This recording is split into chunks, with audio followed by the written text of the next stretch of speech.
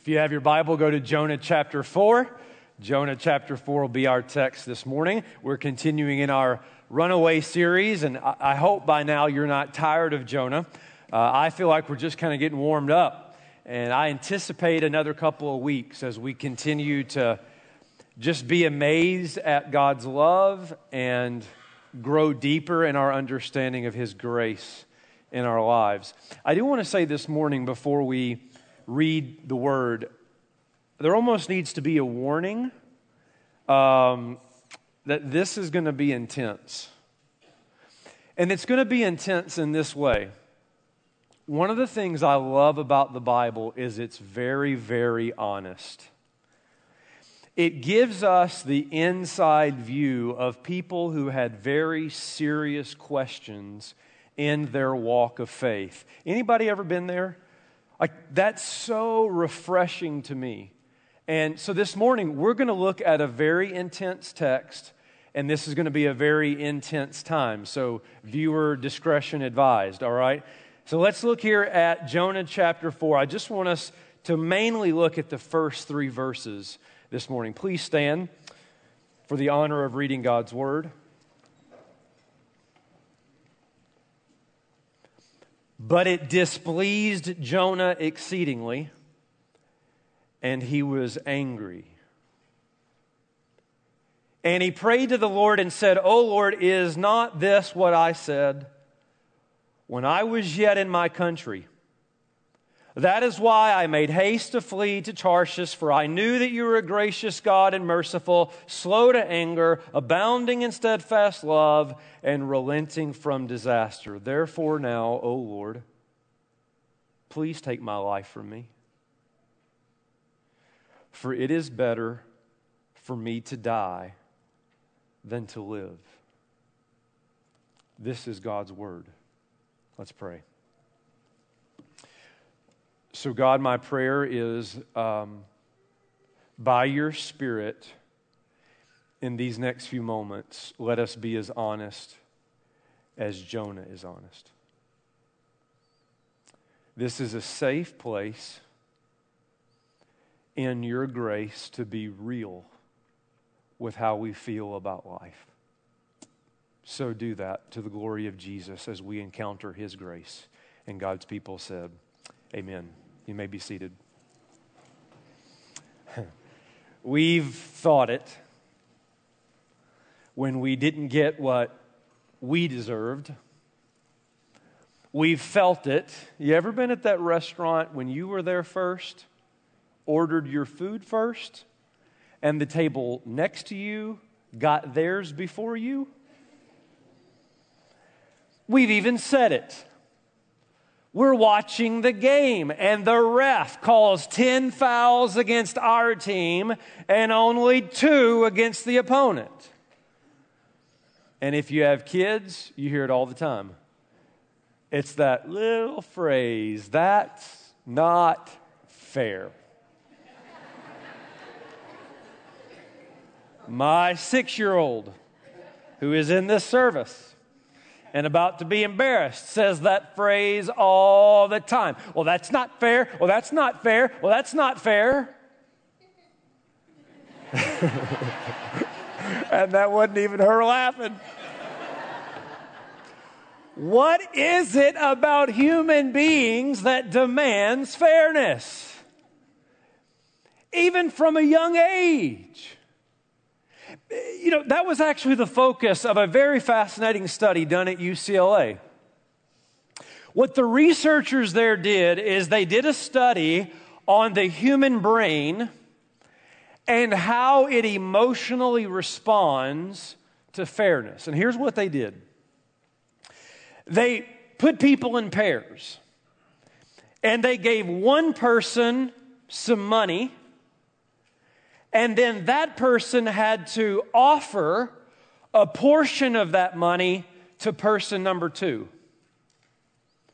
Person number 2 could then either receive or reject the offer. And here's what they did. They studied the brain of person number 2 and how the brain responded to the different offers. And what they discovered was that there was a very big difference in the emotional response based on the different offers in person number 2. Let me give you an example. When person number 1 was given $10, and they offered person number 2 $5, the brain responded positively. That's fair, isn't it? But when person number 1 was given $25 and offered person number 2 the exact same $5, the brain responded negatively. In other words, think of it this way. When person number 2 stood to gain the exact same amount of free money, the brain only responded positively if they thought it was fair. Here's what the research concluded. Quote, the emotional firings that occurred in the brain were fast and automatic. It appears the emotional brain is overruling the rational mind. Faced with a conflict, the brain's default position is to demand fairness. In other words, friends, you and I, whether we want to admit it or not, live with the expectation that life is supposed to be fair. Now, we tell our kids, when they say to us, that's not fair, what do you say? Well, life ain't fair. We know that it's not, but that doesn't keep us from living like we think it should be. It's why when we encounter situations that we perceive as not being fair, what happens? We get frustrated, we get irritable, we get offended, and sometimes, if we're honest, we get downright angry. And that is exactly what's happened to Jonah in chapter 4. You remember what's brought us here, right? Jonah's the prophet of God who's been thrown into the sea. He's been swallowed by a fish. He's been spit back out onto dry land. He finally goes to Nineveh. And what does he experience? Only the greatest revival in like the history of mankind. So how would you expect Jonah to respond in chapter 4? How would you? Your child hits the home run in the bottom of the ninth to win the game. How do you feel? Your business is the fastest growing, most successful business in the Twin Cities. How do you feel? God single-handedly uses you teenagers to reach your entire campus for Jesus Christ. How would you feel? You'd be excited. You'd be thrilled. It would be awesome. Listen, if Jonah were an American, he would write a book. Because who doesn't these days? He'd write a book. He'd make his millions. He'd go on evangelism crusades all across America signing autographs, which is why you should be really shocked when you read verse 1. Because it's not what you would expect. It's not how you would respond. Read it. But it displeased Jonah exceedingly, and he was angry. Oh, no. Chapter 4 doesn't start with, woo, that's awesome. Man, God, did you see how many people repented? You're not going to believe it. Well, I mean, I know you were kind of there too. But the king even came down off his throne. Never seen anything like it. It was the most awesome thing. No. Chapter 4 starts with, God, I'm really mad at you. I'm really mad at you.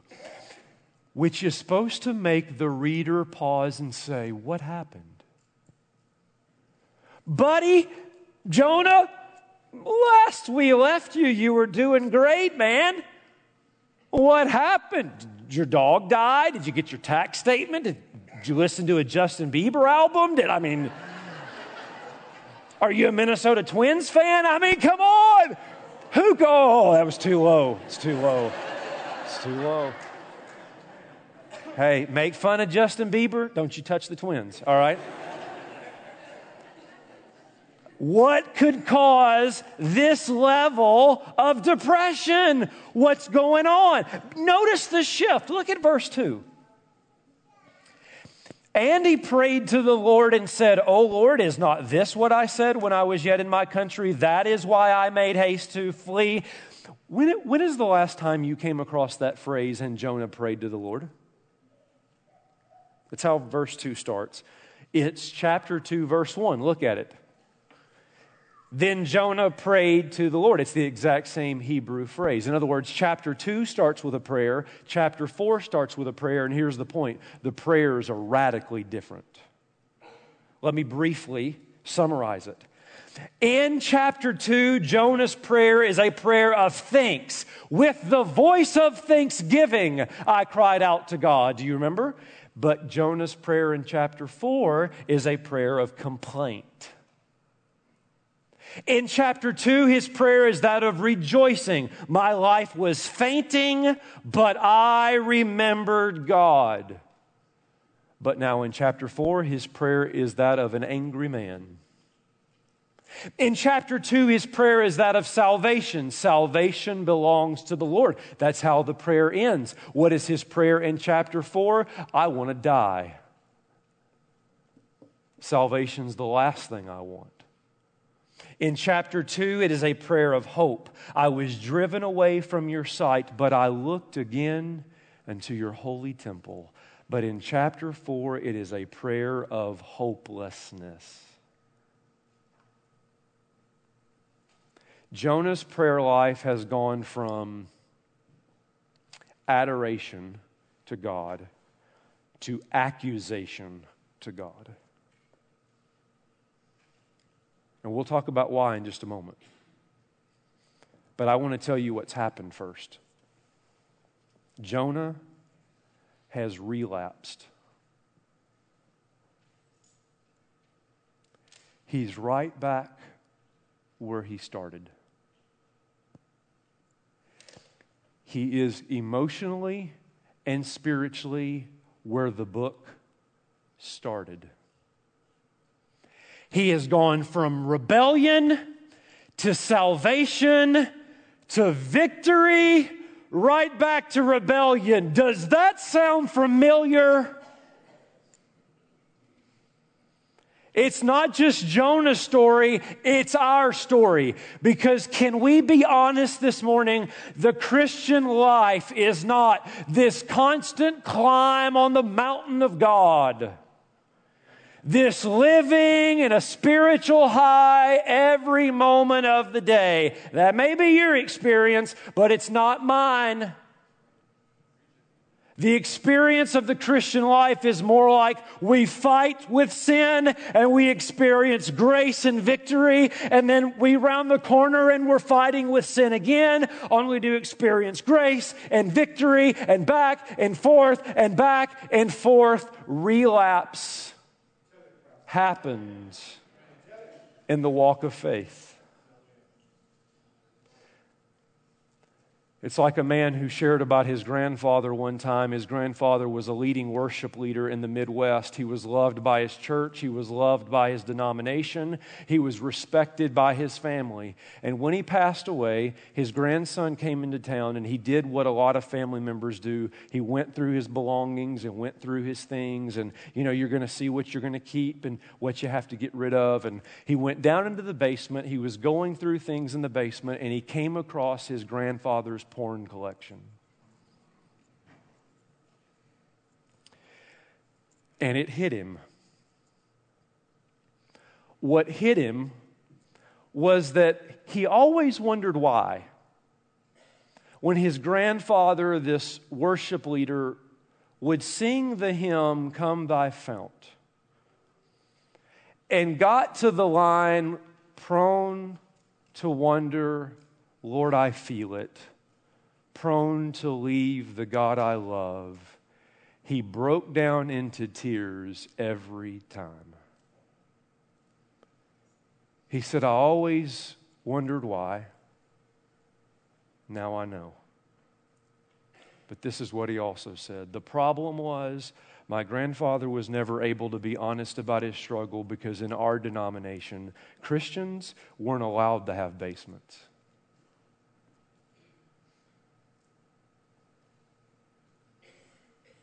I told you last week, we have to be honest about the nature of sin. We have to be honest about what it is before God. We must hate it. We must turn from it. We must repent of it. Yes and amen. But let me be equally as clear about this. We must also be honest about the reality of sin. Even for Christians. You say, whoa. Wait. The Bible says that we are called to be separate. Yes. You say, wait a minute. The Bible says that Christians are to be holy as God is holy. Amen. You know what the Bible also says? The Apostle John says, he who says he's without sin is a liar, and the truth of God is not in him. Do not think that there will not be points in your life when you hear the rooster crow. And this is why I hate religion. Because religion says, try your best to act like there's no basements so that you're squeaky clean. Here's what the gospel says. When you put your faith in Jesus Christ, you are received basement and all. And what the Christian life is about is in time, with fighting, with battling, Jesus moves in your basement as well. Jonah is right back where he started. But at least he's honest about it. And why is he right back where he started? Verse 1. But it displeased Jonah exceedingly. What's the it? What's the it? The it is the verse right before it, which is the last verse of chapter 3. And here's what it says. When God saw what they did, Nineveh, how they turned from their evil way, they repented, God relented of the disaster he said he would do to them, and he did not do it. Here's the it. You ready for the it? The it is God's forgiveness of Nineveh. Here's what Jonah's doing. You ready? All right, here we go. This is going to be awesome. Lower the boom. Insert lightning bolt. Smite them, O mighty smiter.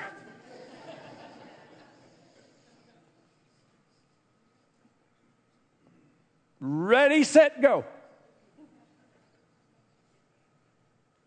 And God looks at Jonah and says, I'm not going to do that. I've received their forgiveness. I'm not going to judge them.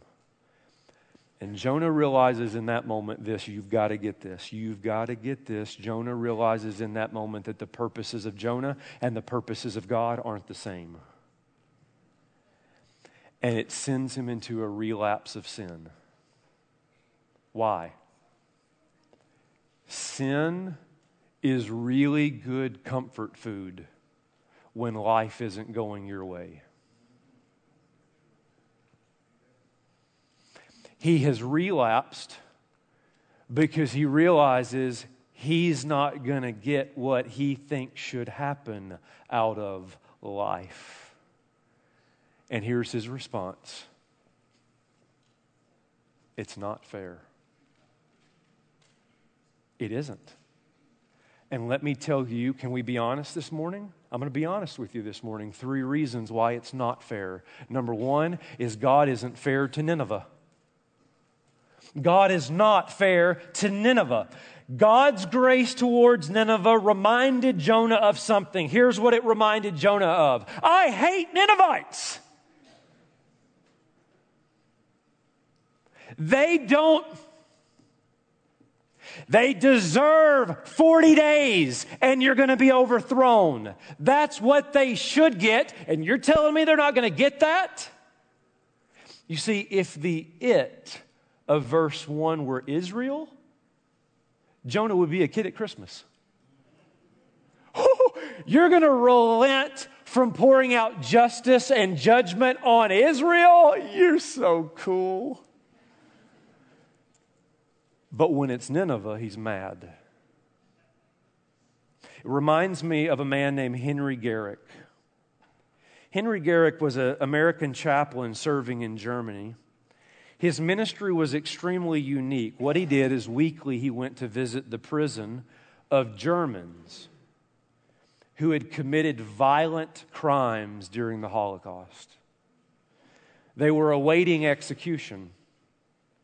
And on October the 16th, 1946, Garrick walked with those men that he'd been ministering to their execution. When the first man stood up and put the noose around his neck, they asked him, "Do you have any last words?" Here's what the man said, quote, "I place all my confidence in the Lamb who made atonement for my sins. May God have mercy on my soul." You know who that man was? Joachim von Ribbentrop, Adolf Hitler's foreign minister.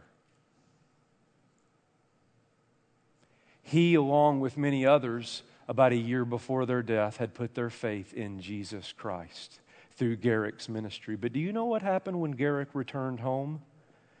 He was hated. They called him a Jew hater and a Nazi lover. You know why? They didn't have room in their theology for saved Nazis. Jonah has no room in his theology for forgiven Ninevites, which begs this question, dear friends, you're going to have to answer before this book is over. Who is your Ninevite? You have one. I have one. It's that person or group that you would rather see receive justice instead of salvation. It's those disrespectful teenagers with their pants half to their knees and listen to rap music. It's those uneducated rednecks who go to NASCAR races and have mullets and Dale Earnhardt tattoos. That's half my family, so watch it. You know, the three with the little wings on it? Yeah, you know. It's those uppity types who go to musicals and sip their tea and wear their skinny jeans and everything's got to be organic.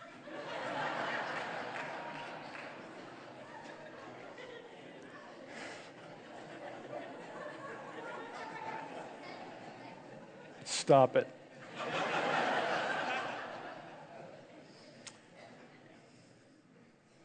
It's the Japanese after Pearl Harbor. It's Muslims after 9/11. It's the drunk driver who is responsible for the death of one of your family members. It's the father who walked out for no reason at all. It's the ex-spouse that ripped your heart out. It's the boss who fired you without warning. You want me to be honest? I'll be honest with you. Come on, God.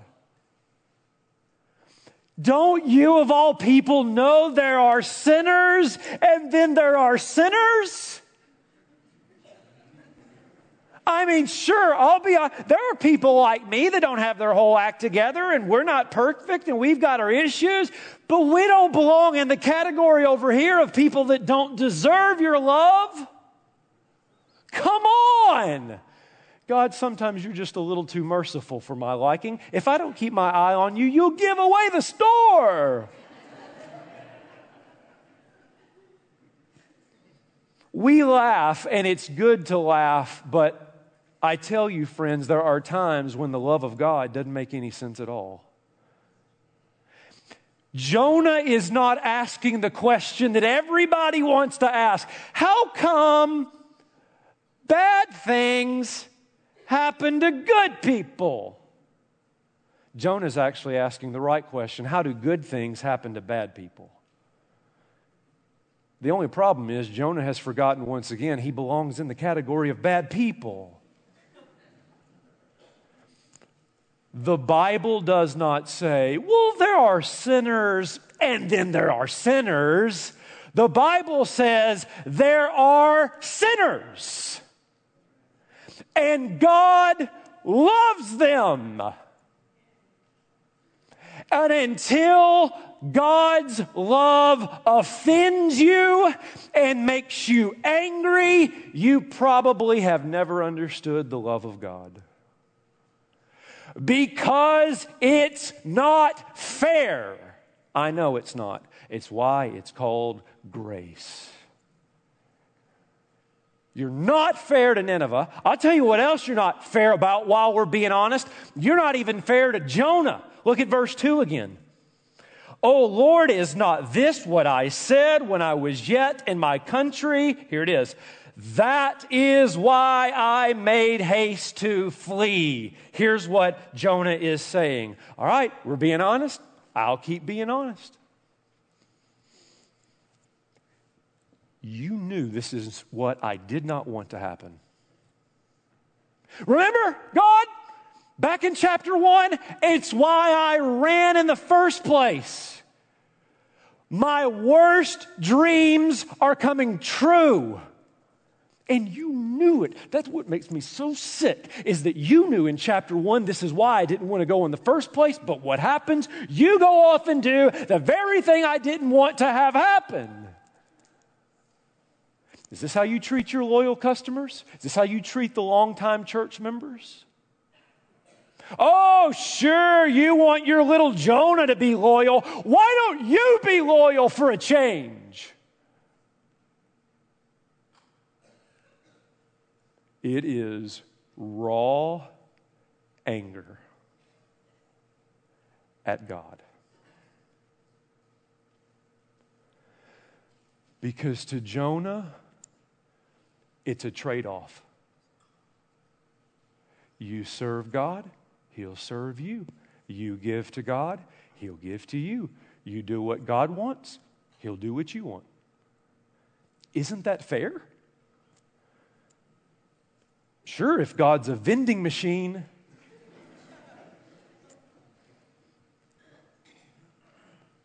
Everybody at some point in the Christian life has come to have to be this honest. Right here. Why is it that the undeserving get what they don't deserve? And the deserving don't get what they feel they do? And that's not the last time that question's going to get asked. Matthew chapter 20, Jesus tells a parable about a master who comes out to day laborers. Do you remember that? And he hires them at all different times throughout the day. Some in the very early morning, some in midday, some at the very end of the day. They work like an hour tops. And at the end of the day, the master comes, and what does this master do? He pays all of them the same. And he's not only so unfair as to pay them all the same, he pays the last first. And so those that worked all day long in the hot burning sun hear what's happened, and they do what no church member has ever done. They start grumbling and complaining and fussing and questioning the fairness of the master. And here's what the master says, Matthew 20, verse 15, am I not allowed to do with what I choose what belongs to me? Or do you begrudge my generosity? So the last will be first, and the first shall be last. What's the question there? How is it fair that the last get to go first? Luke 15. The prodigal son returns home from his rebellious living. His father throws a party for his son, all in his honor. How does the older brother respond? See if this rings a bell to you. Luke 15, verse 28, but he was angry and refused to go in. His father came out and entreated him, but he answered his father, "Look, these many years I have served you, and I've never disobeyed your command, yet you never gave me a young goat that I might celebrate with my friends. But when this son of yours came, who devoured your property with prostitutes, you killed the fattened calf for him." Translation, why be obedient if you don't get anything? Why be loyal if the party's not in your honor? Do you see? God, you're not fair to your loyal ones. And here's the word of God to us.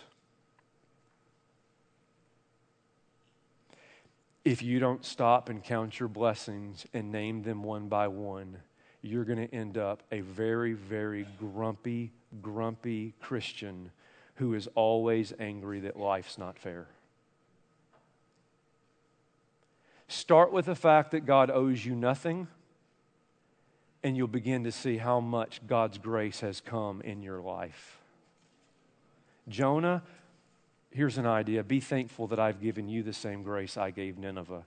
Vineyard worker, be thankful that you were hired and paid fairly when you didn't have to be. Older brother, rejoice that you're in the family and the inheritance is yours. There is no entitlement mentality in the kingdom of God because we don't belong there.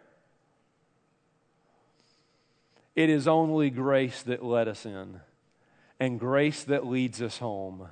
And therefore, it should be, when we understand that, a gratitude, not an entitlement. And notice where this entitlement, you weren't fair to me. You knew this is why I ran. Look at where it leads Jonah in verse 3. Therefore now, O Lord, please take my life from me, for it is better for me to die than to live. Here's what's happened. Not only has he relapsed into sin, he has relapsed into despair. Do you remember back in chapter 1 when he's down at the bottom of the ship and he's like, I don't even care anymore. In fact, if you want to throw me in the stinking sea, fine by me. I'd rather die. That's where he is again. And here's why. You got to take this home with you. When your reason for living is to get what you want, and you don't get what you want, you lose your reason for living.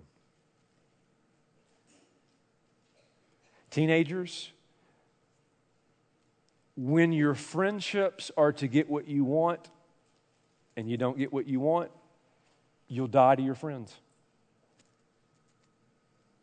Faith family, when your church is about getting what you want and you don't get what you want, you'll go somewhere else. More seriously, when your relationship with God is about getting what you want and you don't get what you want, you'll die to Him. It's not fair. I know, it's why it's called grace. And only grace, dear Christian, can lift you up out of the despair that you have sunk down into. He's not fair to Nineveh. Not even fair to Jonah. And then this may be the worst accusation of all. God's not even fair to God. Read the verse again, verse 2. Midway through. Now, you have to translate this in the emotional context of the passage. All right? Which is verse 1. For I knew that you are a gracious God and merciful, slow to anger, and abounding in steadfast love, and relenting from disaster. What does that mean in context? Here it is. God, you're not acting the way I think God should act. You want me to be honest? Hey, we're being honest. Let's be honest. I knew you to be merciful, but I think you should have been wrathful. I know, God, I know you're slow to anger. I think your anger should be immediate. I don't even think you should have given him 40 days. Here's what I know. I know that you're abounding in steadfast love, but what I think is that your love should have run out a long time ago. I don't think that you're acting the way God should act, and I'd rather die than serve you.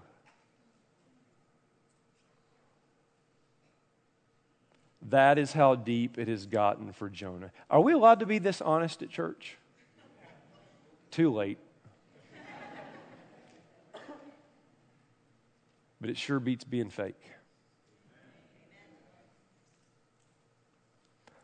Our tendency when life doesn't go our way and we think that at the core of that it's God not being fair to us. His purposes and our purposes are not the same. Here's what we'll have a tendency to do. We will have a tendency to create a different God that's in our image. Here's what it looks like. I hear it all the time. Well, my God is just. Okay, Jonah. Well, my God is a God of love. Oh, no, how about this one? My God is pro-America. How about this one? My God would never send anybody to hell. That's not your God. That's you making yourself God. Because all you've done is taken your own value system and fashioned it into an idol you've now called God.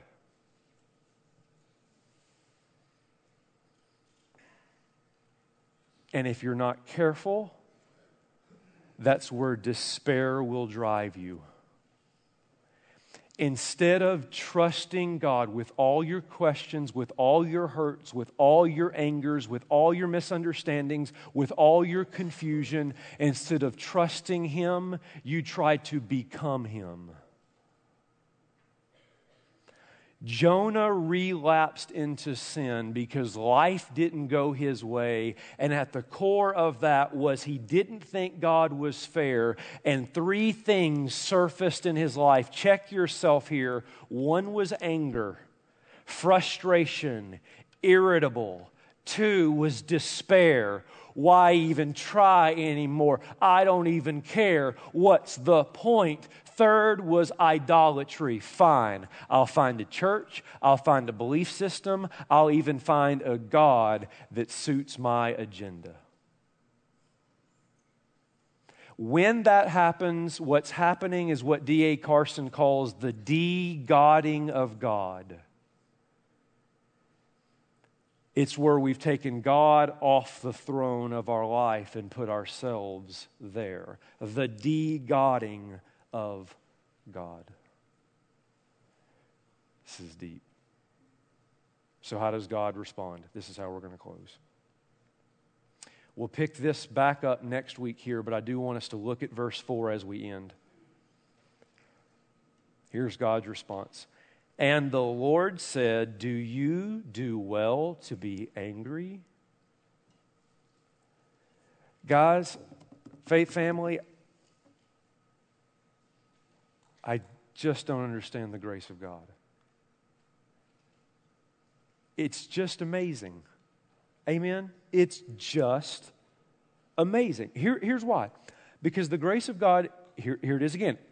It came to Jonah in a storm. It came to Jonah in a fish. It came to Jonah in a second chance. And now it's coming to Jonah again in the form of a question. You say, how is this question an act of God's grace? Here it is. Because it is extremely patient. I want to read from you from the King West translation. I don't know if you have that copy there in the seat back. If you do, take that out and look at Jonah chapter 4, verse 4 in the King West version, and here's how it reads. And West said, "You ungrateful, pathetic, arrogant, smug little punk." That's how my Bible reads. Wouldn't yours? Because if I'm honest with you, here's where I'm at. Insert lightning bolt. Jonah wanted Nineveh to receive justice. I want Jonah to receive justice. Smite him, O mighty smiter. Ready, go. But here's what God does. He comes to Jonah and says,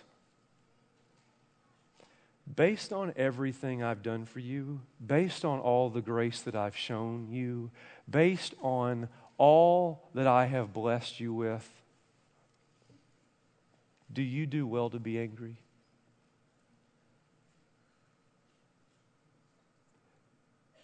Do you really have reason to be angry?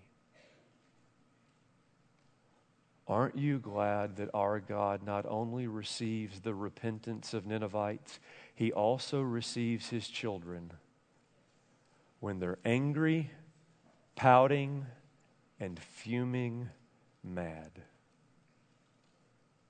Our God says to us, you can come on in too. I will receive you in your anger, questions at all, because you're only going to find healing for your anger in the arms of God.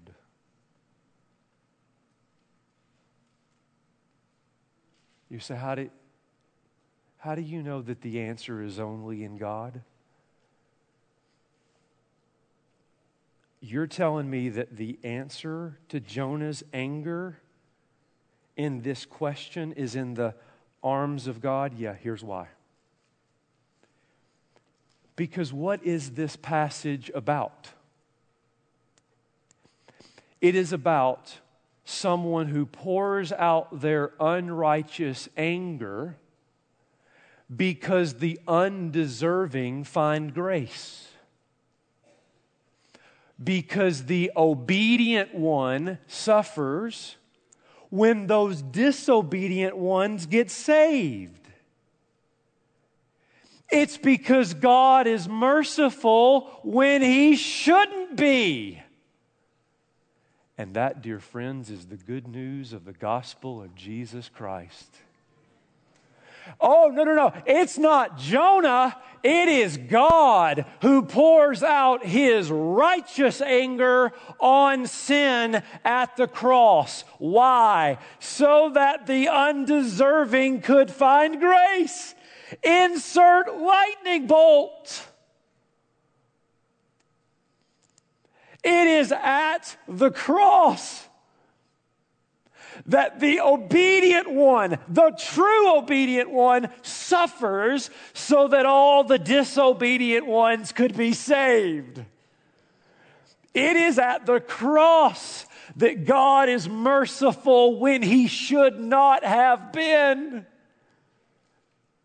Jonah's anger is answered in the cross of Jesus Christ, because Jesus not only faces the righteous anger of His Father, He faces the unrighteous anger of a crowd screaming, "Crucify Him, crucify Him, crucify Him."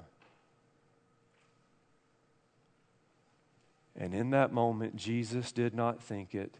He did not feel it. He did not say, "This is not fair." What He did is He looked into the eyes of an exceedingly angry crowd and said, "Father, forgive them. They don't know what they do."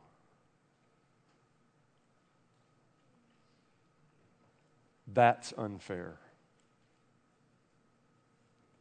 And I will forever be grateful for a God who has not been fair to me. Let's pray.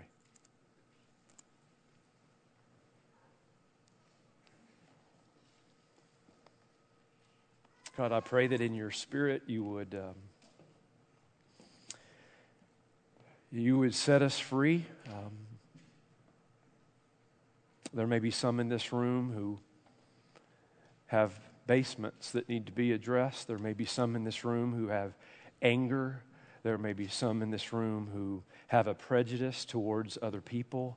But all of us need to collide with your grace right now. There's freedom there. There is freedom there because we've already been accepted in Jesus. We don't have to this morning be ashamed in the sense of we're trying to earn anything from you. We can rest in your grace, an outrageous, truly mind-blowing love that not only saves the Ninevites, but receives angry prophets. So give us the same raw honesty that Jonah had, that we would meet the same love that Jonah met. I ask it right now to Jesus' glory. Amen.